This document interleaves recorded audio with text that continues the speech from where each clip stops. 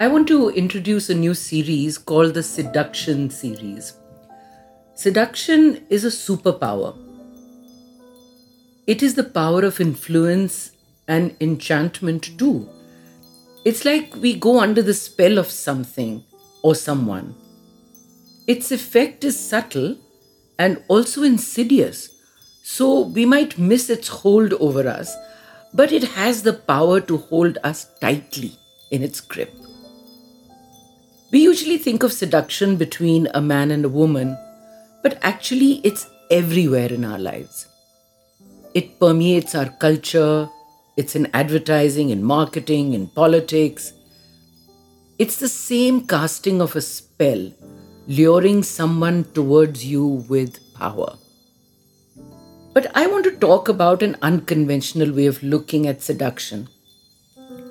It's not just people or marketing on the outside of us, but the inside. Our emotions, for instance, our moods, our thoughts and feelings, our attitudes and our habits, like anger, disappointment, despair, even self absorption, like narcissism. They suck us in and blindly seduce us for long periods of time. And I want to emphasize here that such is the power of negativity, all negativity. It's a dark energy, like a black hole where we disappear into, and it robs us of the possibility of getting out of it. My point is that we allow ourselves to be sucked in by a strong force that we feel we cannot resist. Yet, we are co-creators in this force, and we are co-creators of our happiness. Then why do we do this? Simply because we don't know we have another choice. The purpose of this series is to learn ways to see through the gloom to the other side where hope lives.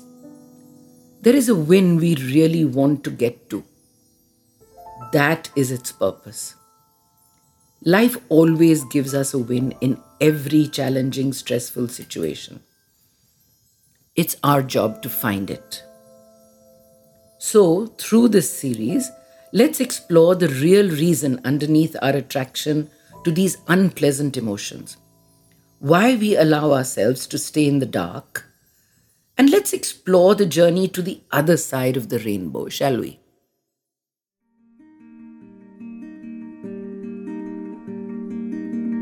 Join spiritual psychologist and India's number one biofeedback practitioner, Ritu Malhotra, as she guides you through the paths of self-discovery and personal transformation so that you can live in alignment with your values and purpose. You are listening to the Cellular Alchemist podcast, and here's your host, Ritu Malhotra.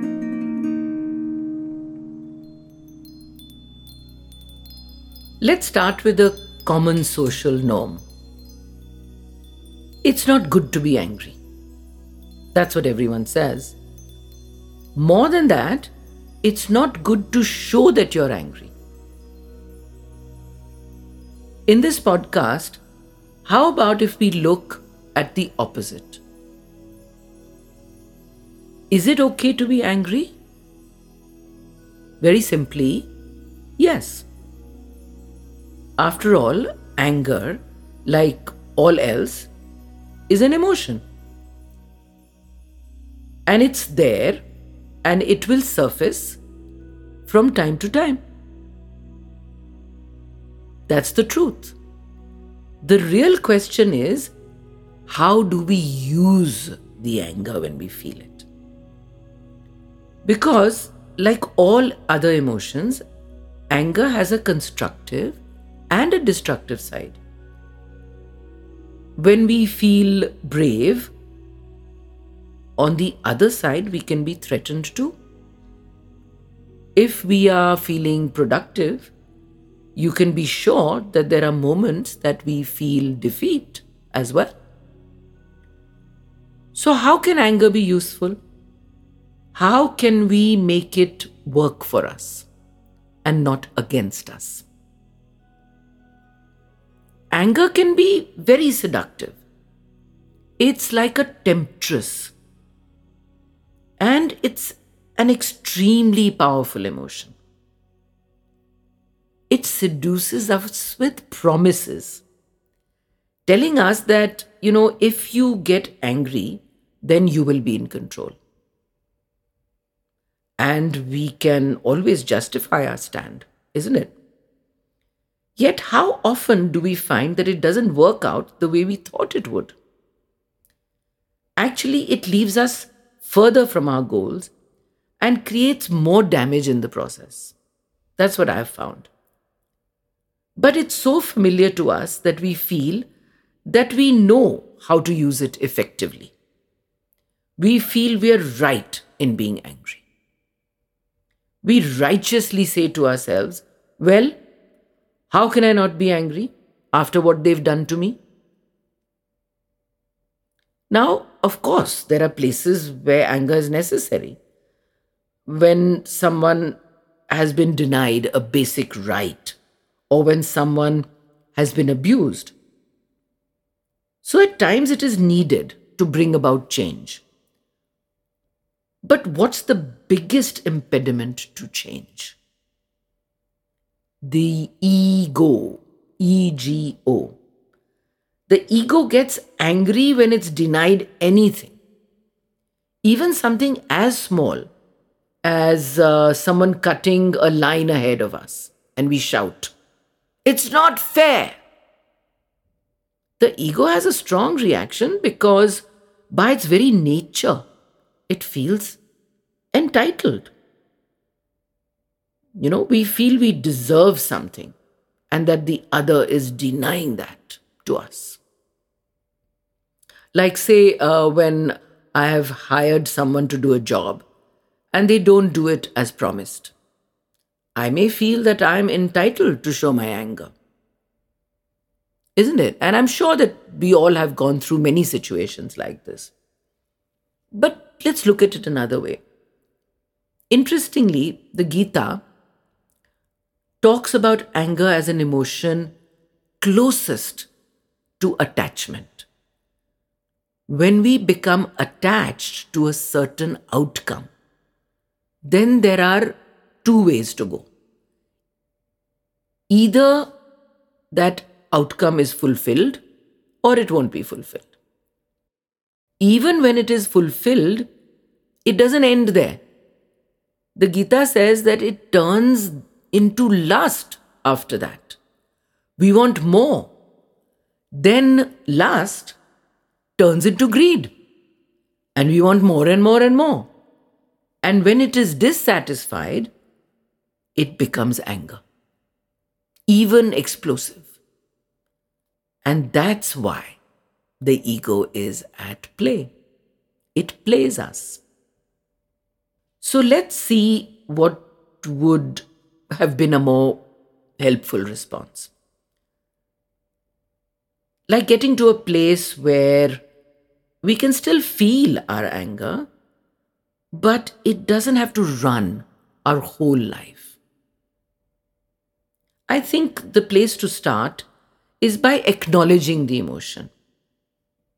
Even though we really want to justify and hurt another that has hurt us, the answer lies in acceptance.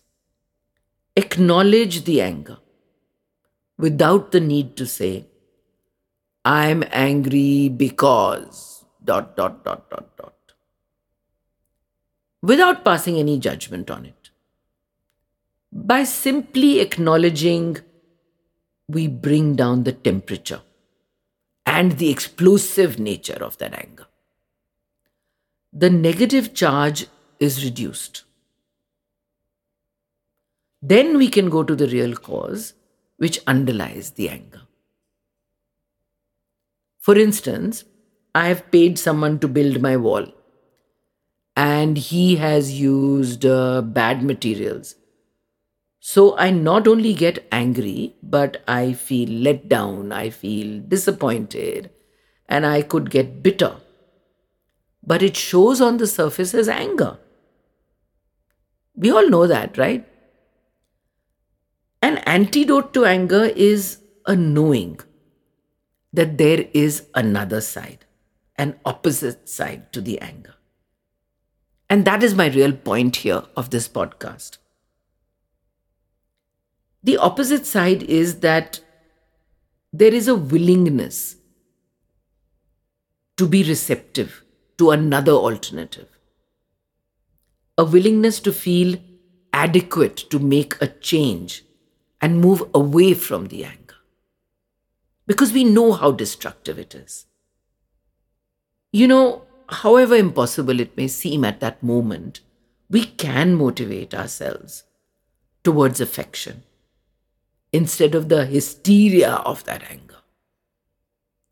And the most fascinating learning that this universe has given us is that always, always, always, this universe gives us both the positive and the negative sides of everything. When we are unaware of this, we can't see another option. But it's always there, always. So why not choose a healthier, less stressful, and positive winning emotion? Why not move towards encouraging oneself, towards feeling refreshed, for instance? Because there's value in feeling the pride that comes when we express positivity. It's a peaceful and fulfilling state to be in. Why not give it to yourself? Try it. There's nothing to lose.